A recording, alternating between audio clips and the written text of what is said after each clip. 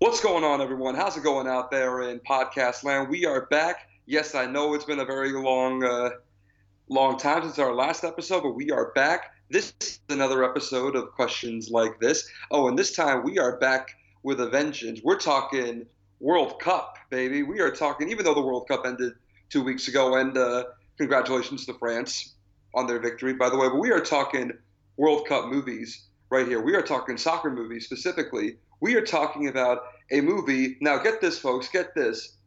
Listen to this cast right here and tell me if you think it has the makings of a fantastic film. It is Sylvester Stallone, Michael Caine, and Pele. Yeah, we're talking about a movie that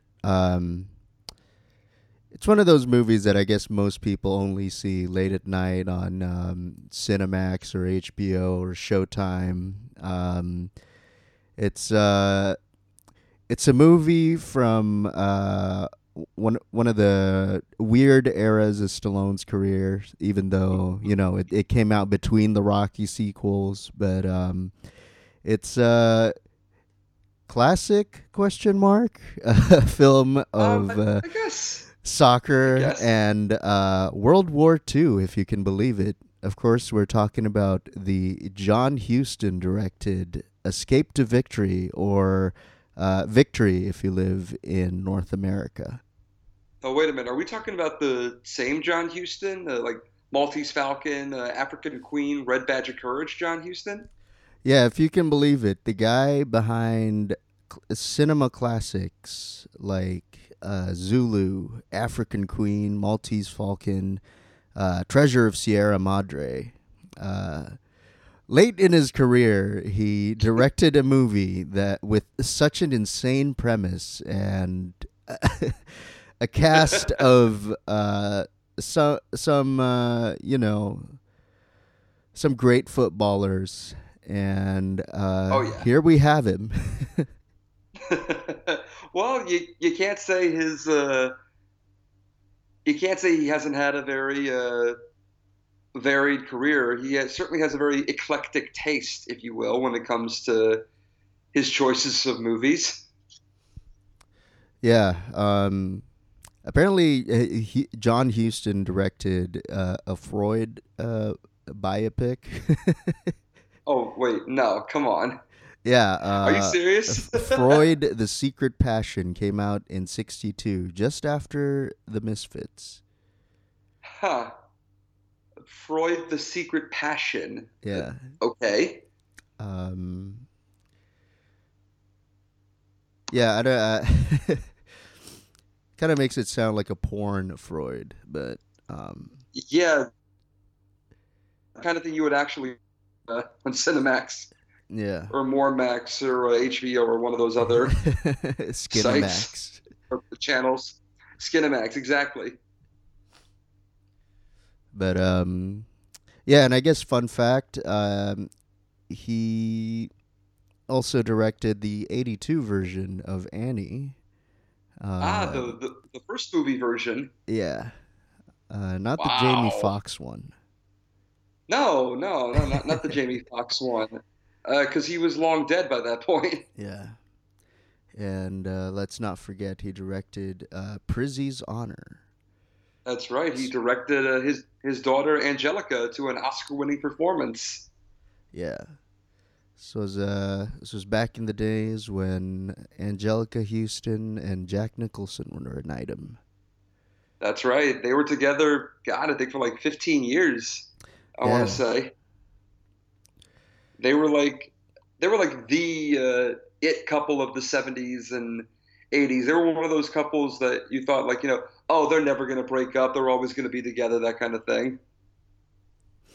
yeah. Well, 15 years is a long time in Hollywood for a relationship. So anyway, back to Escape to Victory. Came out in Yes. '81, starring Sylvester Stallone, Max von Sydow, Michael Caine, Pele, and a handful of other footballers you might recognize. We've got Ossie Ardiles, Bobby Moore, So Bobby Moore. uh, Casimir Dana, uh, Werner Roth, and a couple of other footballers were behind the scenes, Mm. either coaching or straight up just replacing the actors. Right. Guys like Kevin Beatty stood in for Michael Caine, who, according to all the footballers on set, was fat as shit and couldn't play.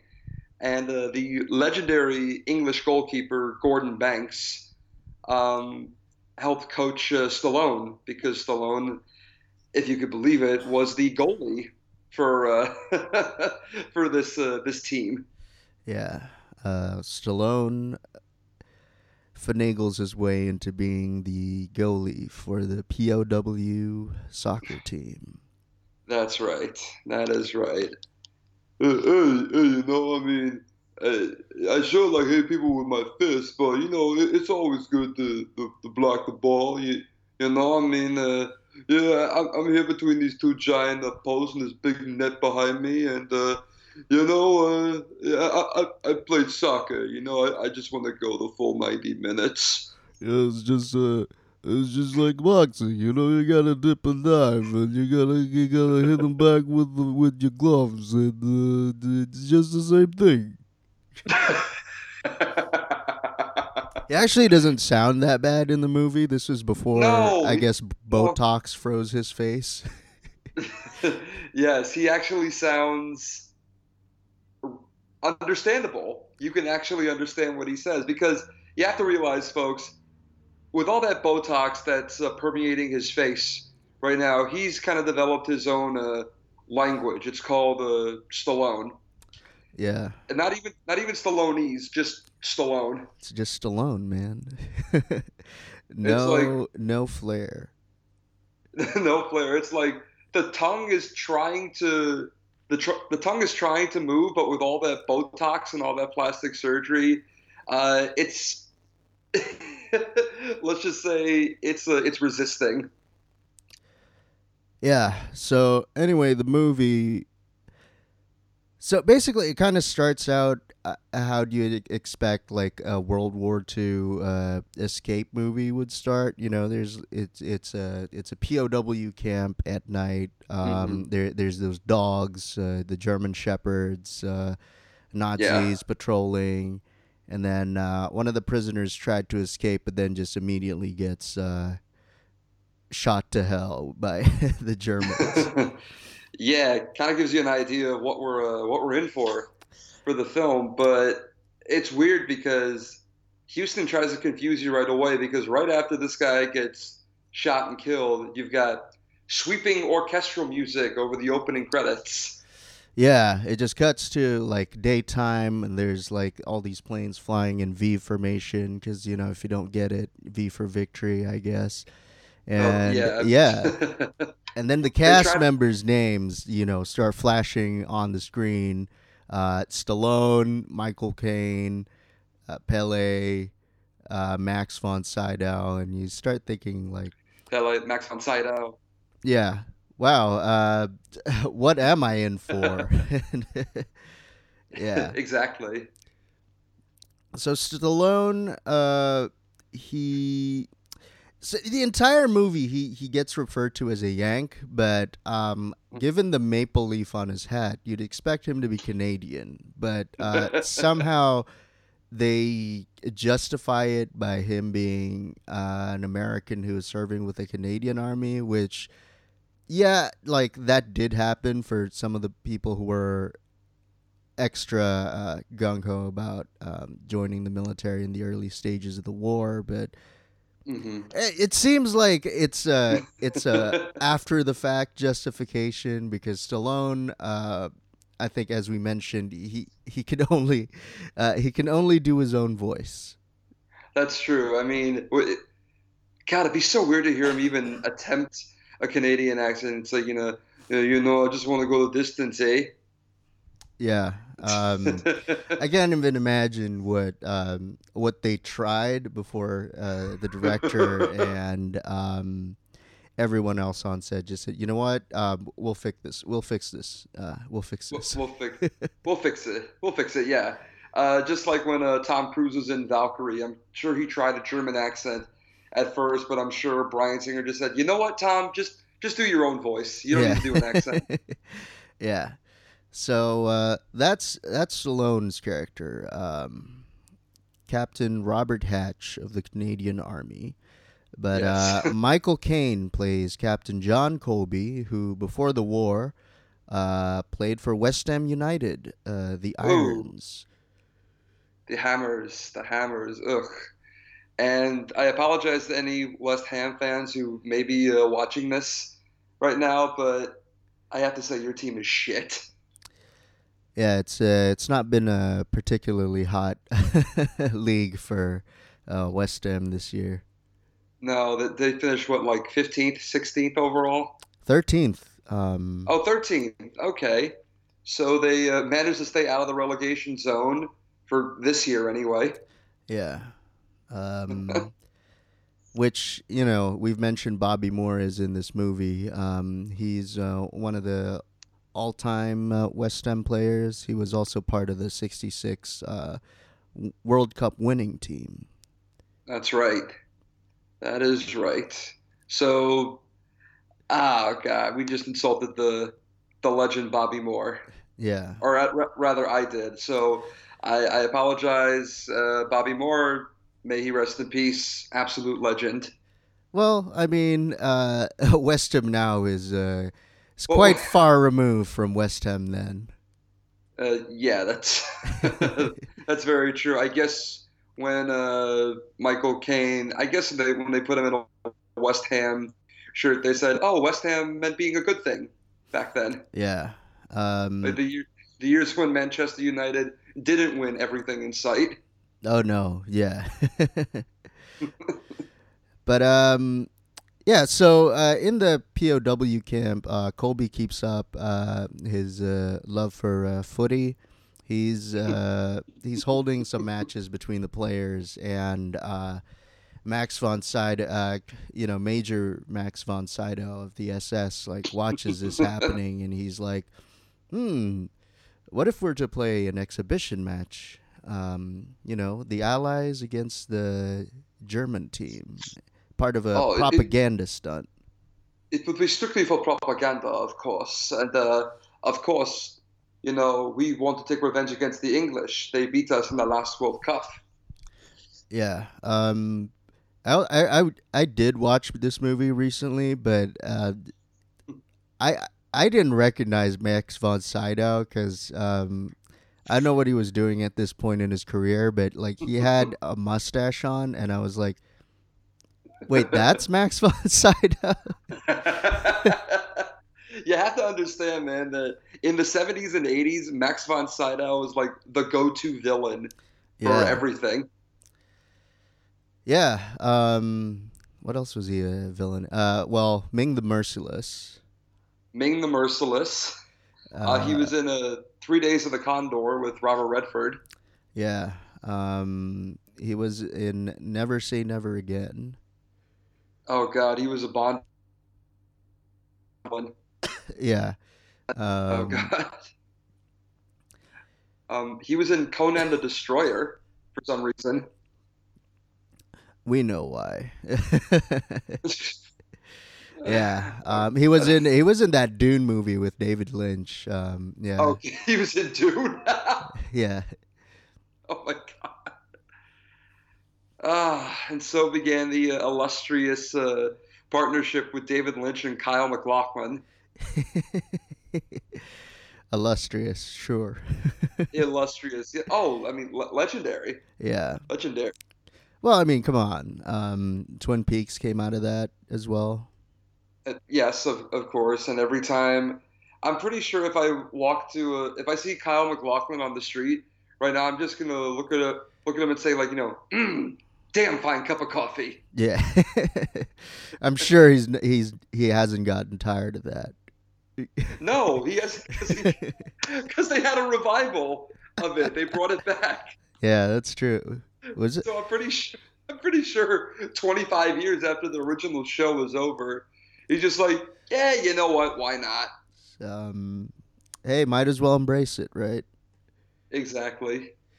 Um, And yeah, I guess we'll go back to embracing your past later on in the podcast when we talk about Michael Caine in a little bit more detail. But yeah. Anyway, okay. So aside from Major von Sydow, which is not that far removed from the character's name, who's Major Karl von Steiner.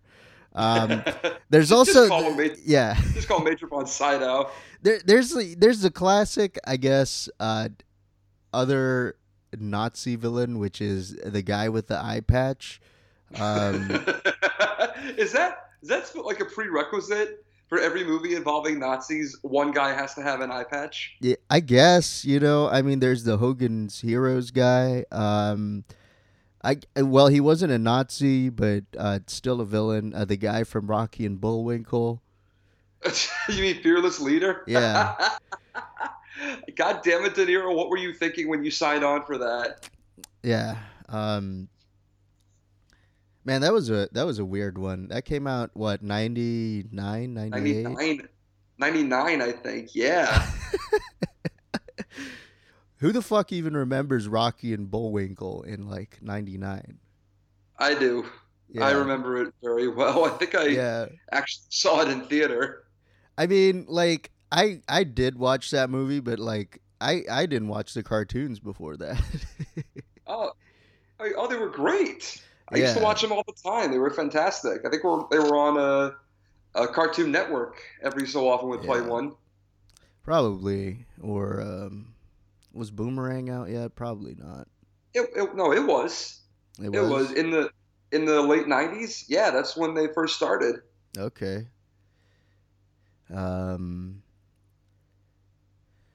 Yeah, aside from I don't even think the eye patch guy had a name. But anyway, no. There's other classic Nazi prison camp characters. You got the British military playing cards, saying things like, Kobe, I saw you were talking to Jerry the other day. Is he interested in having an exhibition match? London won't be happy with this. Yeah, I'm very sure London will be happy about this, but I'm still not convinced. We haven't got a proper team out there. Yeah, so eventually they do manage to build a team starring Trinidadian Pele. What's wrong? John Huston couldn't find Brazil on a map? Yeah, either that or, again, it's probably because, like, they didn't want to have Pele attempt a Trinidadian accent. Oh, my God. So then why make him from Trinidad if he's just going to use his natural Brazilian voice? I have no idea. You know what? I think they're just happy to have Pele and all these other football greats in the film. Yeah. Well, to their credit, I know they made Pele Trinidadian. I know they made Bobby Moore Irish, but they kept Ozzy Ardiles as Argentinian. Yeah, that's true. And Casimir Dana also remained Polish. I think one of the Danish or Norwegian players remained Danish, or somewhere in Scandinavia. I'm pretty sure after the main guys, they're just like, okay, you represent all your respective nationalities. Yeah, I mean, Kevin O'Callaghan also stayed Irish, so there you go. Yeah, there you go. So yeah, I mean, all this time concurrently while Stallone is desperately trying to get on the soccer team, and when I say desperately, I mean freaking like almost on his knees begging Michael Caine to be a part of the team. Yeah. Well, I mean, he also does like the negging thing where he's like, "Well, I don't want to be in your team anyway. We play, different kind of football back home." the football back home. Yeah, he takes the definition of tackling a little bit too seriously. Like he's going He's going after them like Ray Lewis instead of Yeah, John Terry. like a fucking lineman, and he gets Yeah. chewed out by Michael Caine in the movie. It's like, what the Which, bloody hell you think you're doing? You can't be tackling like that. This is soccer. You do it. You pull any more of that yank stuff, and I'll have you off the pitch. and he goes off the pitch anyway. And he goes off the pitch anyway, because of course. So yeah, while he's doing this, he's also working with the British POWs playing cards to formulate an escape. And of course, you have the requisite POW guys. You have the forger, you have the tailor, you have pretty much you have the like the leader, you have this guy, you have that guy, and they give Stallone the idea, or they give him the plan to sneak into Paris and contact the French resistance. Yeah, it's weird, because like he's talking about his plan, and he's basically 90% of the way there, and then the British guys playing cards are saying, "Well, have you considered passing through Paris?" And he's like, "No, I don't know anyone in Paris. What am I gonna do in Paris?" Your Stallone sounds like he's just got back from the ranch. Yeah, it's but yeah, this isn't Rhinestone Stallone. This is Escape from Victory Stallone. That's true. Rhinestone, also another interesting era Stallone. It's the movie he did with Dolly Parton, if you can believe it. A movie he actually wrote, not directed, but actually wrote. A movie that won several prestigious awards, including 5 Razzies, I believe. Yes, I believe so. But what a combination! And this is the year after he directed the Saturday Night Fever sequel. Oh yeah. Oh fuck. Staying Alive, wasn't it? Staying Alive, yes. Stallone, man. Come on, you're between Rocky sequels. You're basically set. He was between Rocky and Rambo sequels. Yeah. Well, So this was 81. That's just before First Blood, I believe. yeah, it came out the year before First Blood. Yeah, man. But man, Dolly Parton and Sylvester Stallone. I mean, folks, just Google the poster. It's quite something else. Yeah, you got Stallone posing like he eventually would for when he did Over the Top. Yeah. And you got Dolly Parton smiling all nice and pretty like that. Yeah. Who released that? I want to know what studio released Fox. that. Oh my god. Oh my god. Oh, they were flush with Star Wars money. Of course they would Yeah. release something like that. They were insane with the Star Wars toy money. That's right. That they're continuing to milk off of for the last 40 so years. Yeah. Well, I guess all that money is going to Disney now. Well, yeah, that's kind of true. And George Lucas got paid his $4 billion to just sit at Skywalker Ranch. Yeah. God bless you, George Lucas, for giving us I guess, classic Yeah. characters like Jar Jar Binks and Watto. Yes. Thank you. Thank you, George Lucas. Thank you. Two two incredible racial stereotypes. You're a real bastion of diversity there, George. Yeah, I think I mentioned this in the Star Wars episode, but I'm 100% sure that the Lupita Nyong'o character that spoke in like a Chinese accent only existed because George was like, "Hey, JJ, I like the script, but it needs a little something." It's like, oh God, George, no, please. It's like stop. It's like stop talking. Stop talking. So what if it's an alien, but she's Chinese?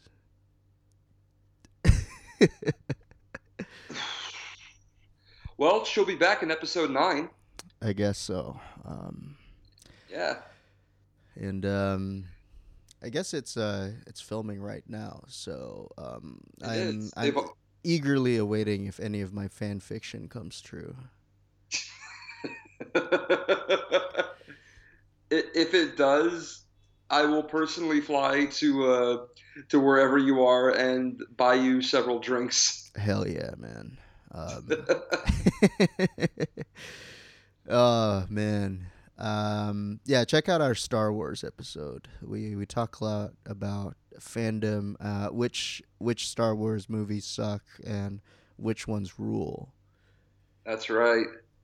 That's right. It kind of gives you a taste of not only our own fandom, but how we kind of separate ourselves from the supreme hardcore, uh, absolute crazy nuts fans out there who thinks like Star Wars run their entire life.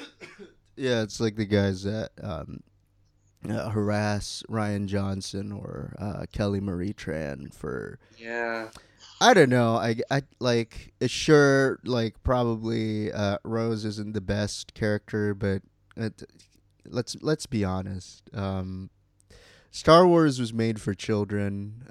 You're taking a movie too seriously. exactly. And just because, J.J. Abrams and George Lucas wouldn't publish your fanfic that you wrote when you were 10 years old doesn't mean you have to criticize every aspect Yeah, of Last Jedi. yeah. Just sit back, relax, and enjoy the John Williams music. Yes, just sit back and enjoy. Dun, dun, dun, dun, dun, dun, dun, dun, dun, dun, dun, dun, dun, dun, dun, dun, dun. Yeah, I mean, as bad as like I thought Force Awakens was, or like the prequels, like just listening to that in a theater was just enough. Exactly. It tugs right on your heartstrings. Yeah. Um. Anyway, oh, speaking of music, Escape to Victory has a it's got a rather interesting way in which it uses film score. Whenever there's like all these footy footage, which I'm gonna be honest here, it's beautifully shot by the cinematographer Gary Fisher. Hmm. Um, it's quoting from like Shostakovich, I think the Leningrad Symphony, and Hmm. the score is adapted and I guess built around by Bill Conti, who you might recognize from Rocky. That's right. He created the iconic Rocky theme. He also created the music for The Right Stuff and The Karate Kid. Yeah. But it is a little jarring when it gets to the scene where the POW team they're like stretching and like doing these warm ups, and it's just like basically like a march. It really is. And when you can't create your own music, oh, that's fine. Just steal from somebody else. Yeah. Make sure the audience doesn't notice. Yeah. Um, Among other things, there's also scenes where Pele's bouncing the football, and you know he's still in great shape. This is '80s, just after his like Cosmos time. That's right. He was Um, on that legendary 1978 New York Cosmos team that won the North American Soccer League. yeah, And I think Bobby Moore was also on that team. yeah, I think so too. But don't quote us on that. No, no, please don't quote us on that. Yeah, Oh my. there's footage of Pele bouncing the football. Um, Someone who's obviously not Michael Caine playing soccer. Yes, because as I mentioned earlier, the footballers were constantly laughing at Michael Caine because he was fat as shit. Yeah, Their words, not mine. yeah, Yeah, this was not Zulu Michael Caine. This was well on his way to Alfred Michael Caine. Yes, with a little bit of a Jaws 4 on the Yeah. horizon. Wow. He was in Jaws 4. Shit. He was in Jaws 4. You know why he was in Jaws 4? Please do tell. Because he had no choice. Taxes in the UK were so high under the Thatcher period that he had no choice but to star in all these like schlock films just to pay off his taxes, and that's why he was in Jaws 4. He couldn't even pick up his Oscar for Hannah and her sisters because he was working on Jaws 4. And Jaws 4, folks, this is the one where the shark roared. Yes, the tagline, this time it's personal. As if it wasn't personal the other 3 fucking times. Yeah. Holy shit. Jeez. Holy shit. With a stunning 0% on Rotten Tomatoes, it's definitely considered the worst of the quadrilogy. Yeah, it's a masterpiece in shitty cinema. Yes, where the shark actually follows the Brody family from Martha's Vineyard all the way to the Bahamas. Oh man. Michael Caine, man. I'm glad you eventually turned it around. Yes, thank God. But there was a lot of it was kind of touch and go in the 80s for Michael Caine. Yeah. I mean, he had some very high highs, but also some incredibly low lows. Yeah. But we'll talk about this later. But he eventually picked it back up with Muppet Christmas Carol. That's right. Yes. Came out in '92. But yeah, we'll definitely talk about Michael Caine's post Escape to Victory career in a bit more detail. Yes.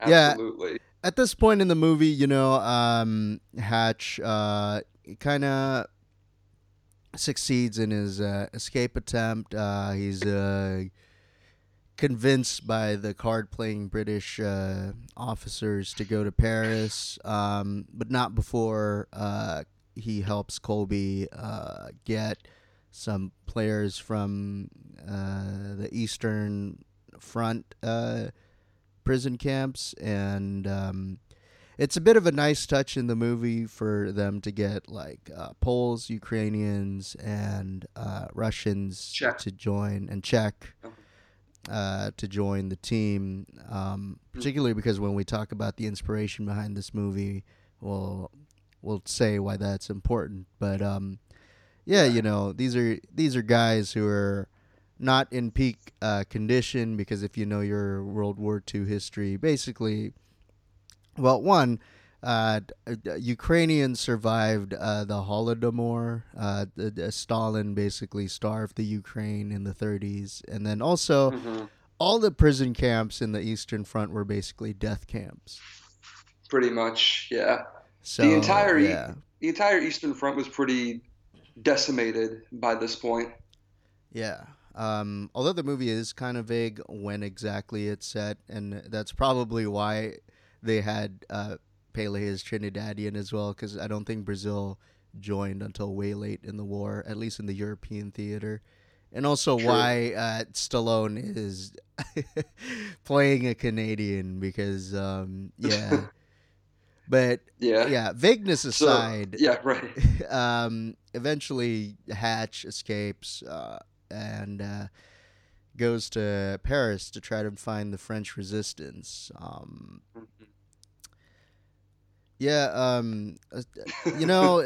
Stallone's French, not great, but you know what?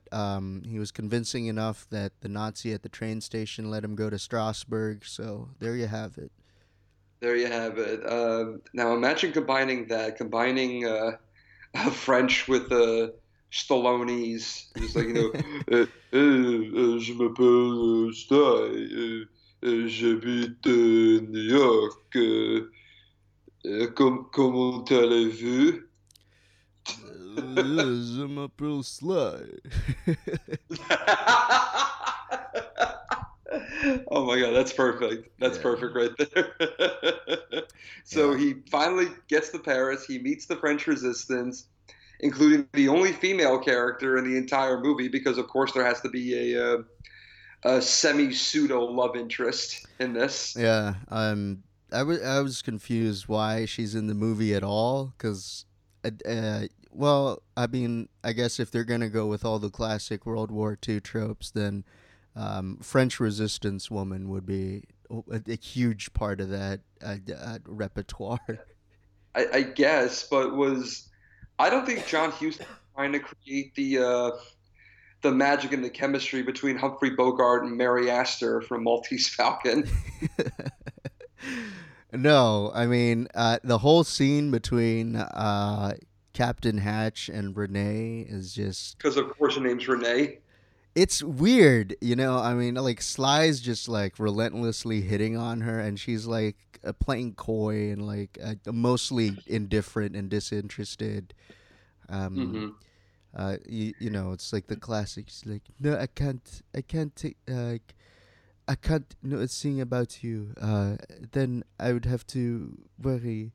And it's just They like, have to. what? He's like What? trying to do. He's like. He's trying to introduce himself. He's like, "Hey, I'm Captain Robert Hatch. My friends call me Hatch." He's like, "No, I can't. I can't know your name because now I will worry about you." Yeah. Yeah. So yeah, after that weird interlude, the French resistance, while reluctant at first, realized that the match is going to take place at the Stade de Cologne, which is one of the oldest and most respected stadiums in the whole of France, and they realized that they can actually help the Allies escape through the sewer system that's connected to their locker. Yeah. Also, fun fact: Stade de Cologne was the site of the '38 World Cup final. That's right. That's Um, that's right, and also the home of the 1924 Olympics. If you want to know more about that, go watch the movie Chariots of Fire. yeah. It's got that classic song by Vangelis. So, Vangelis. yeah. You'd recognize it, Yeah. folks. It's been parodied in like every cartoon that's come out after that movie, so It's also been the go-to music for every triumphant moment that's happened in the history of ever. yeah. Yeah, so of course, the French resistance, having discovered that they can help the uh, soccer POWs escape, um, they convince a very reluctant Hatch to be recaptured, who is like, "It took me a year to get out. I don't want to go back." I don't want to go back, you know. I mean, I want to go and stay here. I want to stay here with you guys. I want to go back home, you know. Yeah, But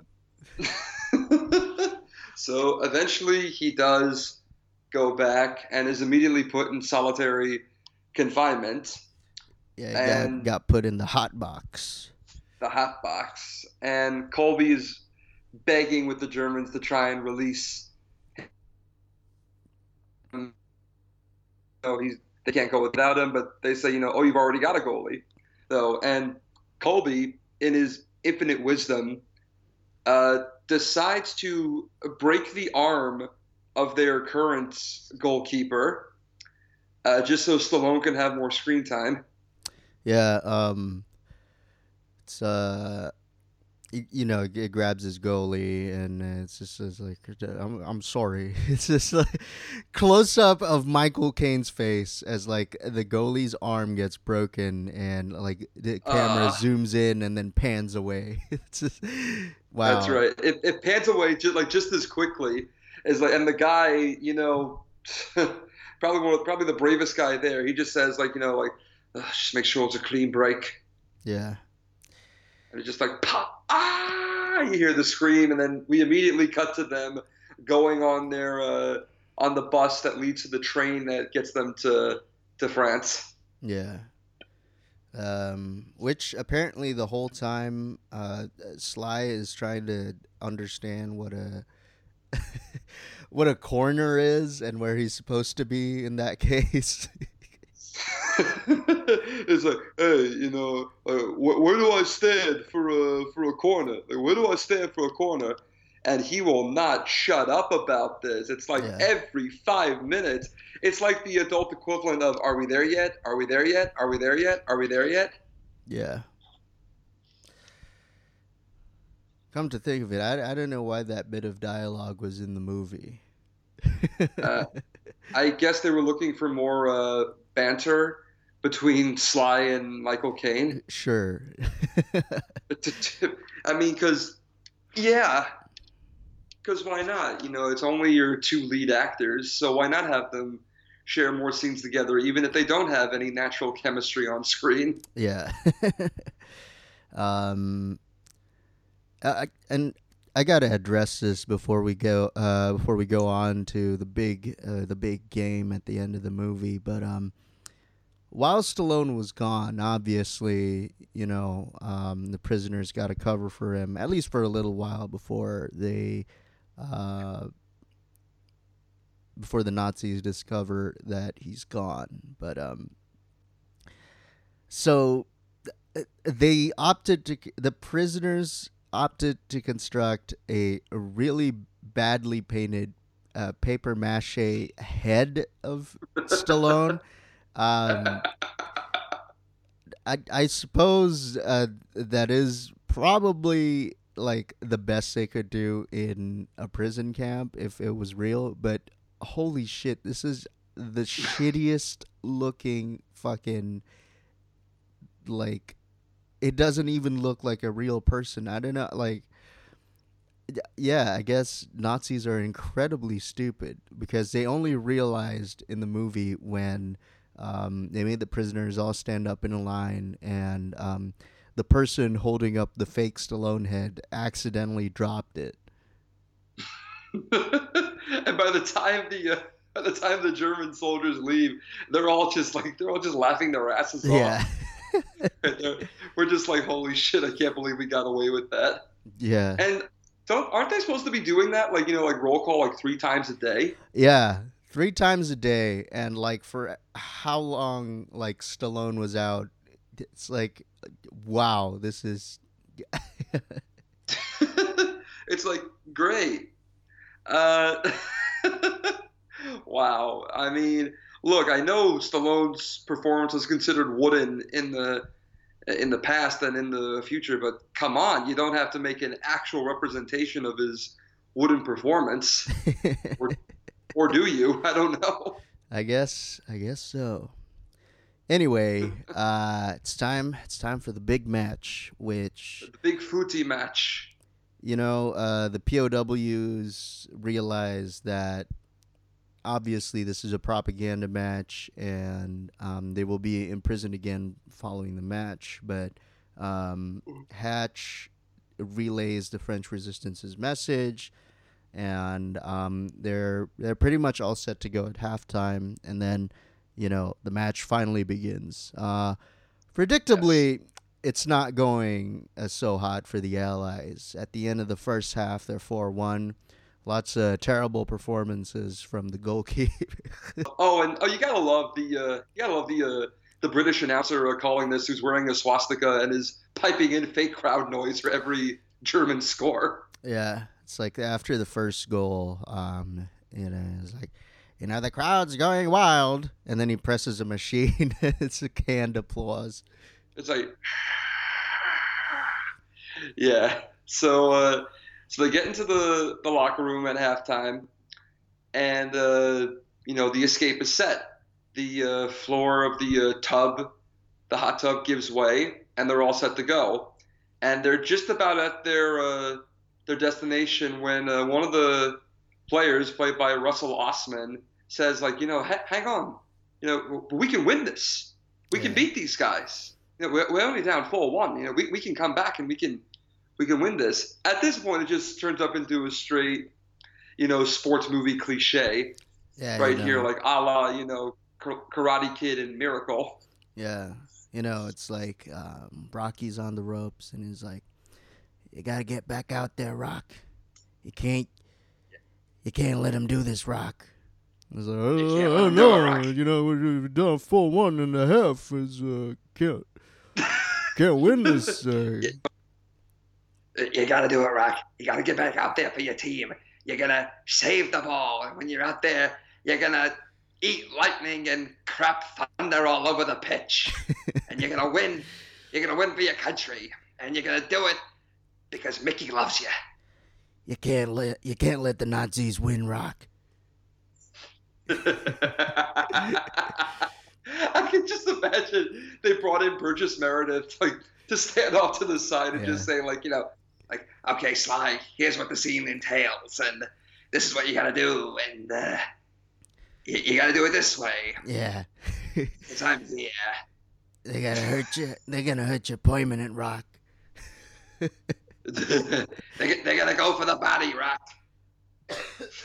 But you gotta make it through, Rock. So anyway, they do go back out, and of course they start scoring with goals from Bobby Moore, from Ozzy Ardiles, and of course Pele with his now legendary bicycle kick, which is so incredible that they showed it not only from 5 different angles, but they also showed it in slow motion. Yeah, you thought we were kidding when we said like there's some great football footage, but yeah, Gary Fisher went all out. You know what? Good for him. Good for him, man. Yeah, that bicycle kick by Pele, incredible. It really is. It's the stuff of. It's almost like art. Like you could take a picture of that and frame it in the Louvre. That's how beautiful it is. Yeah. Yeah, I'm sure there's a still of like Pele doing the bicycle kick, and it's in like some dude's apartment, and it's like, yes, it's art. It's art, bro. It's art, man. It's art. Yeah. Yeah, I never heard of Pele, dude. Oh man, he's a ledge, bro. I have to say, this is brilliant right here. Absolutely fucking brilliant. Now, I don't know, man. Maybe I'm a little bit stoned, but this guy's a fucking legend. It's like all those guys that had posters of Marley on their walls in college and couldn't name a single song. It's always like Bob Marley or Scarface or I guess this was more recent. Fight Club. But yeah, Fight Club, but like more recently, like 300. Yeah. Yeah, definitely. Yeah.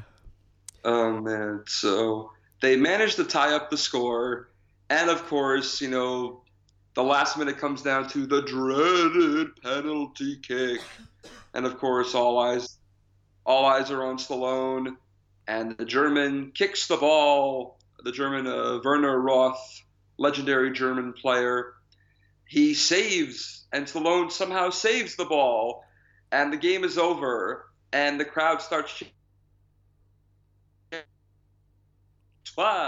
Victoire, and then they rush the field, and that's how they escape. Yeah. Crowd goes apeshit. Technically, the POW team was supposed to win. One of the goals was blatantly disallowed by the quote-unquote neutral referees. But yeah, they ended up, yes. Stallone ends up making that critical save and forced the Germans to a draw.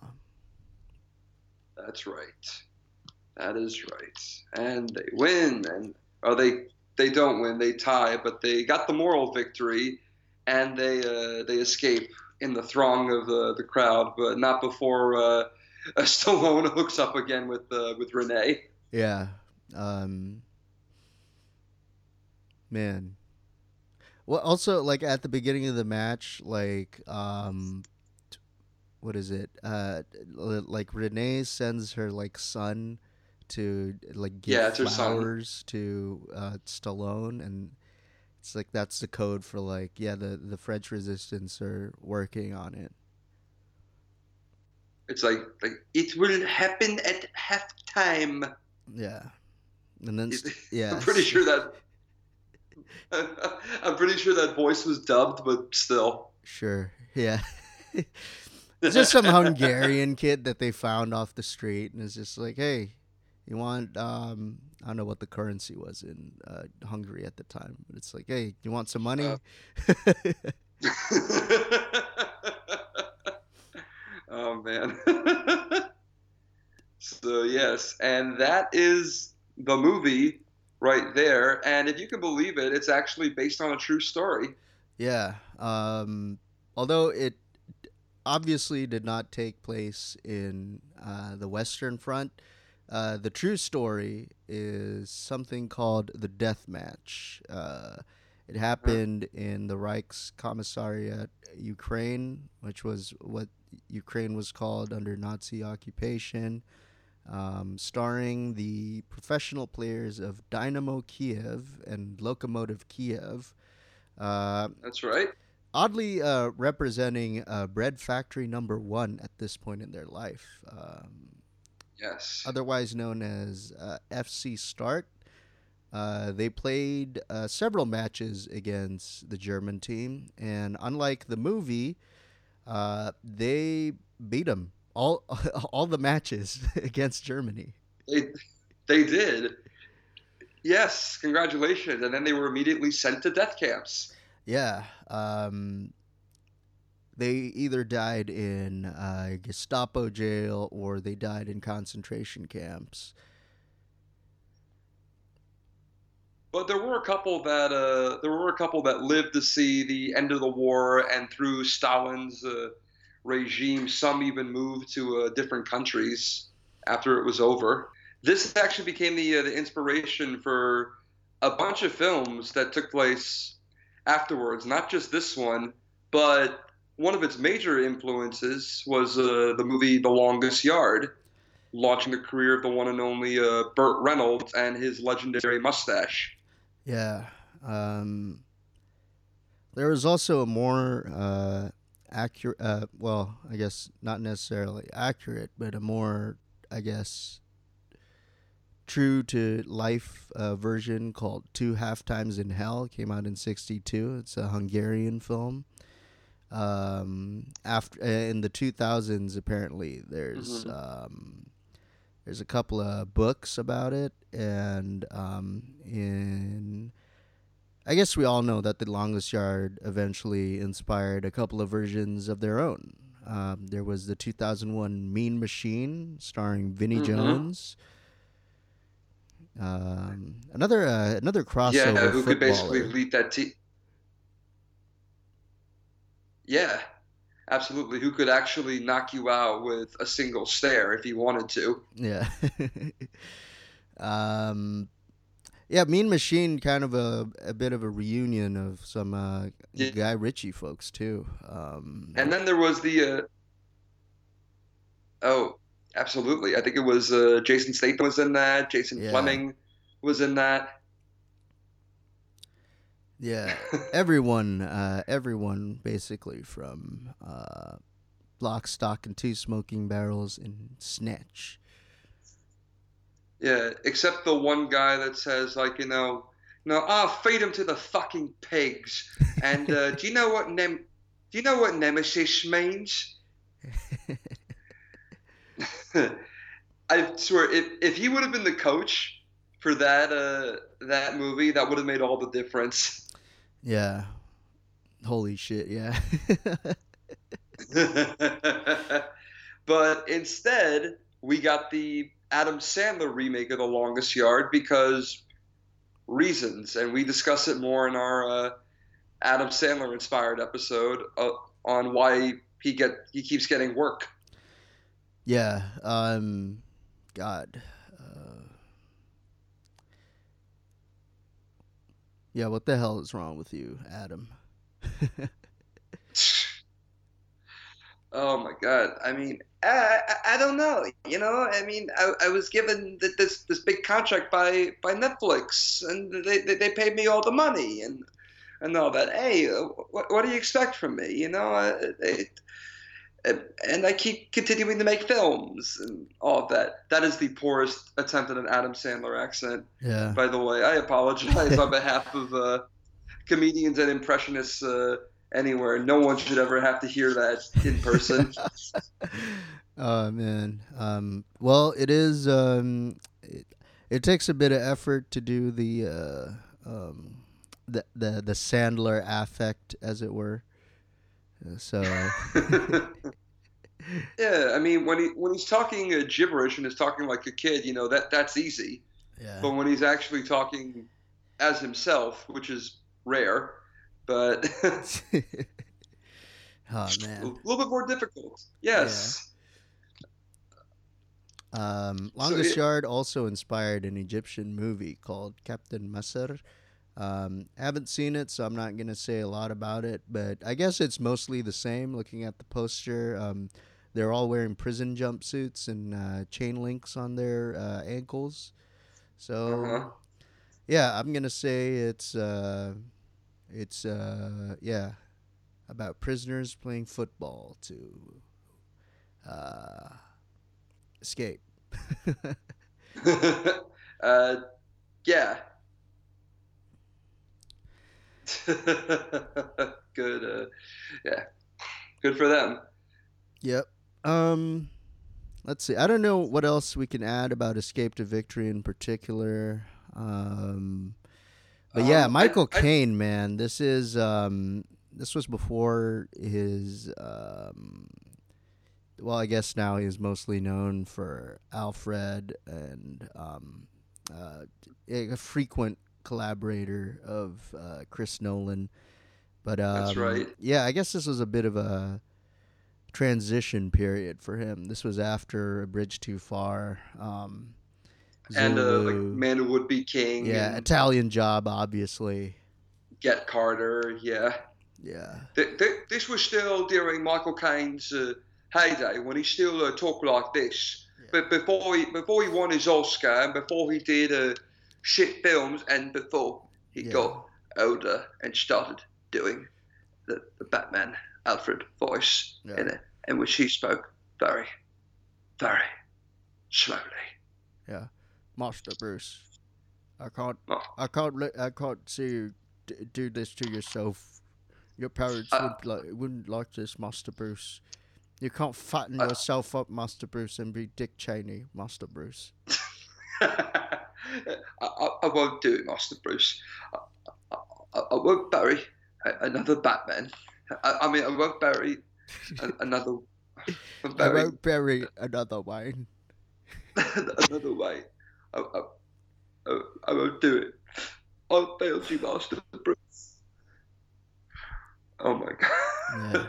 And now he's taking roles of uh, you know, dirty old man, just saying like, oh fuck it.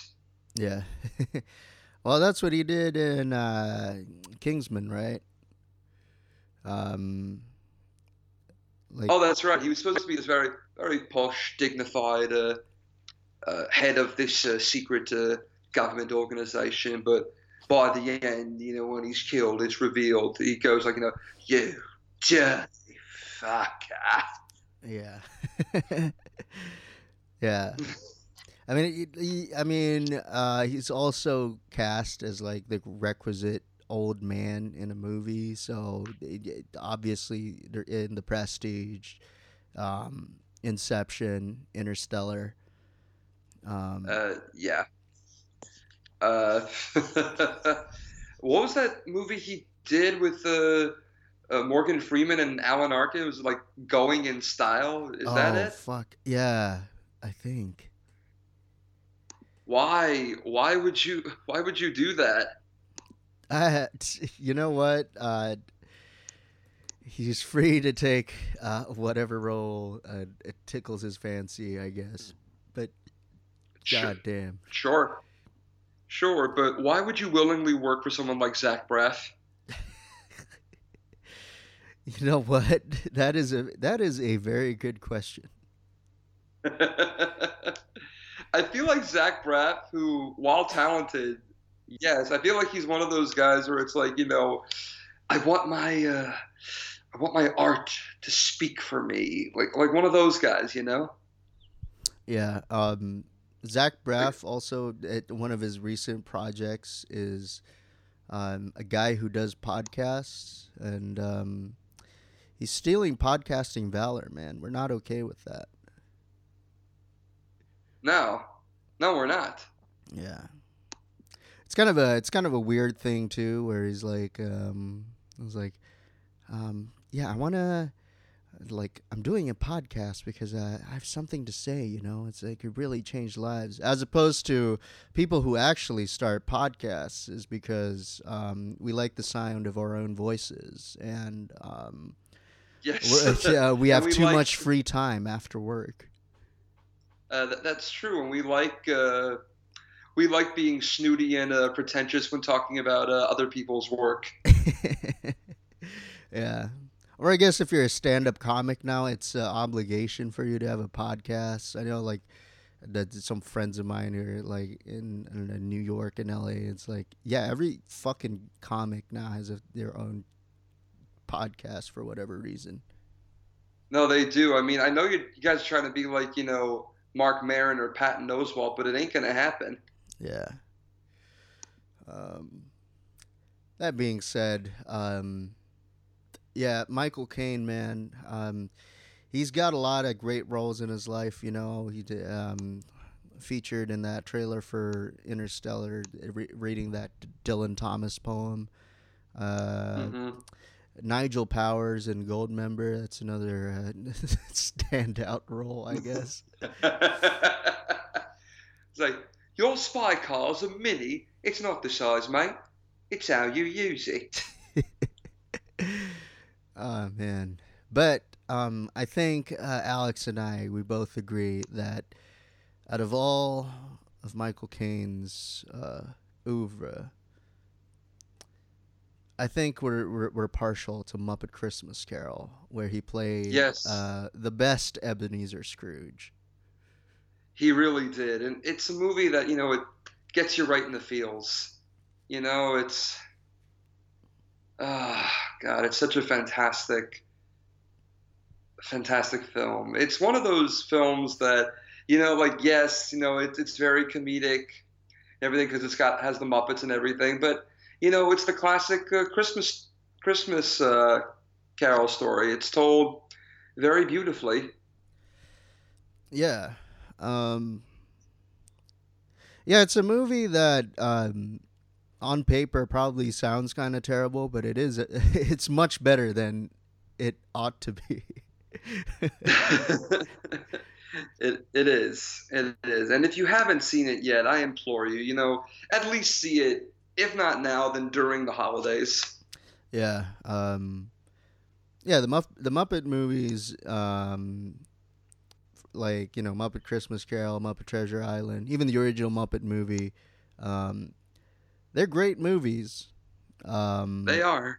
Man, when I was a kid, I used to watch fucking Muppet Treasure Island and Muppet Christmas Carol like probably once a week.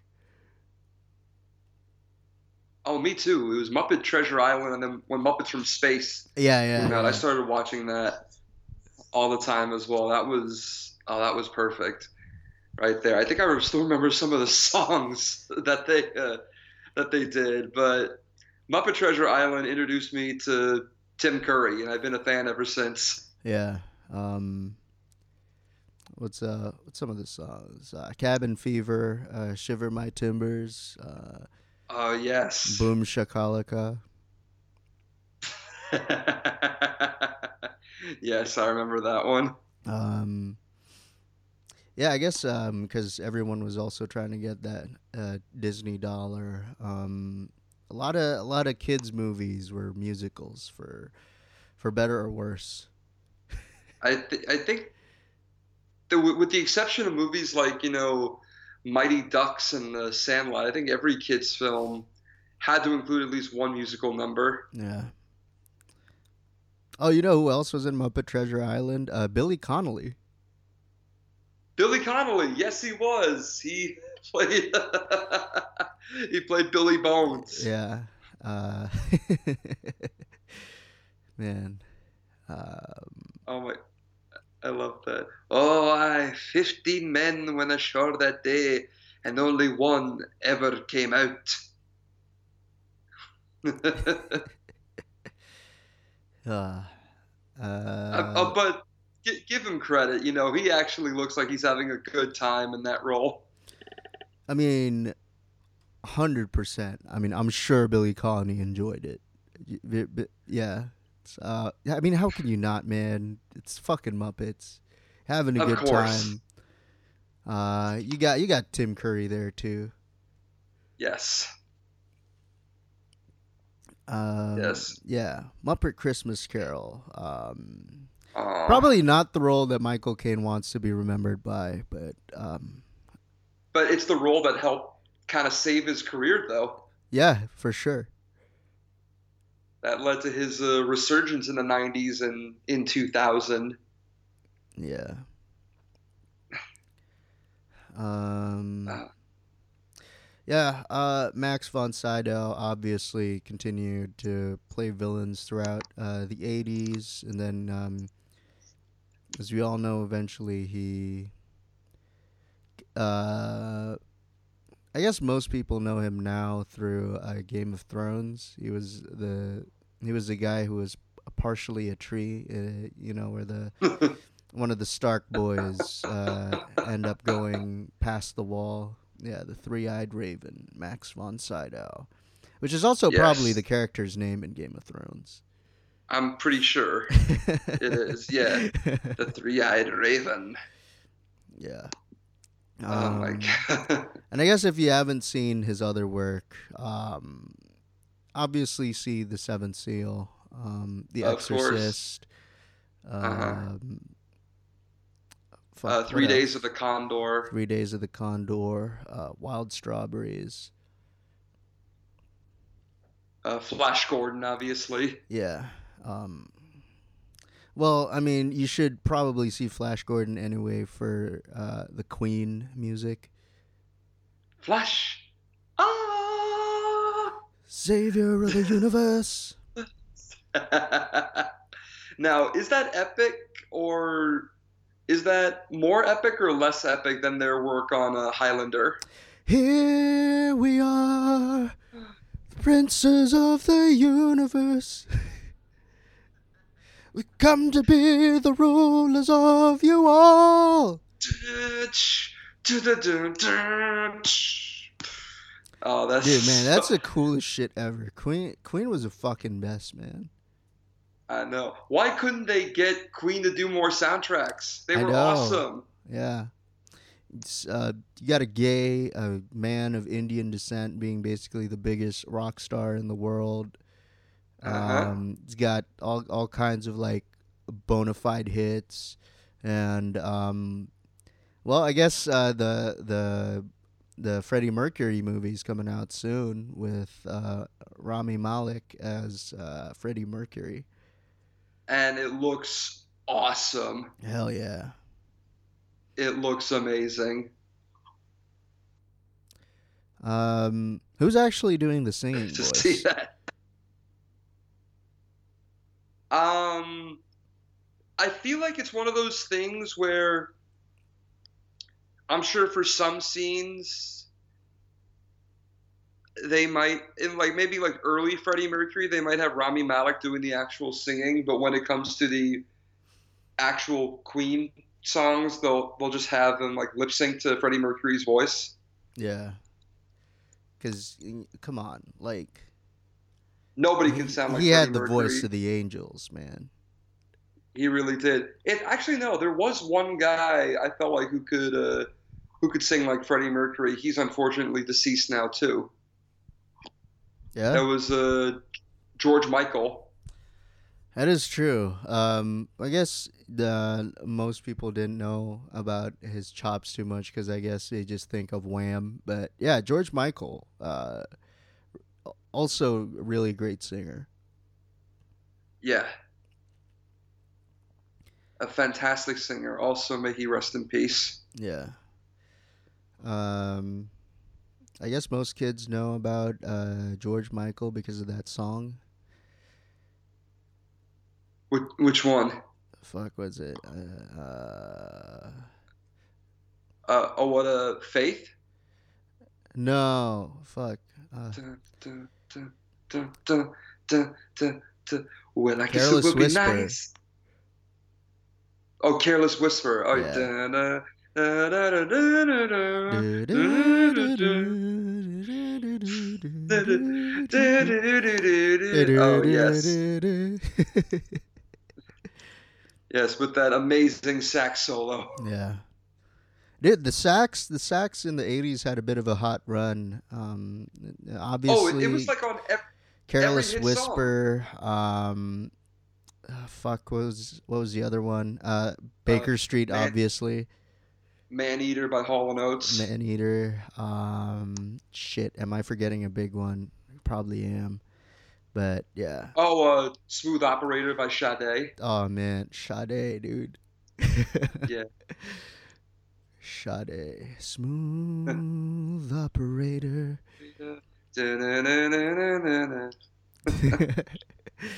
um, Man, even the boss used sax in a lot of his music. He did. Oh, the legendary Clarence Clemens. Yeah, Yes. dude. This this is so fucking stupid, but also like, it's like one of those weird things that only like I find funny. But like for the longest time, I thought Clarence Clemens was called Clarence Thomas, and Oh my God, and no. every fucking time they talk about the Supreme Court, and I was like, oh shit, the sax player from the E Street Band is a justice. Oh no. Oh my God, no. Oh my God. Why?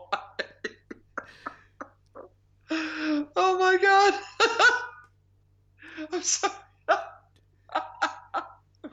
Oh my God. Wow.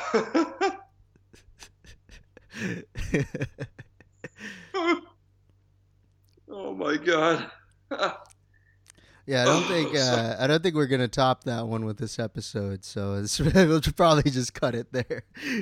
yeah, let's just stop right there. Let's just But stop right there. I don't think we yeah, can top that. yeah. So yeah, I mean that's basically Escape to Victory, uh, John Huston movie that I guess 5 people watch, even though back in the day it made its more than its money back. Um, it's also a soccer movie people aren't really aware of. I guess they'd probably think of I don't know, Bend It Like Beckham. Yeah. But honestly, for the both of us, this is one of those things that we watched randomly as children and kind of stuck with us. One, it's kind of bizarre to have Stallone in this movie, but two, like we said, Gary Yes. Fisher absolutely shot some incredible footy, and Yes, he did.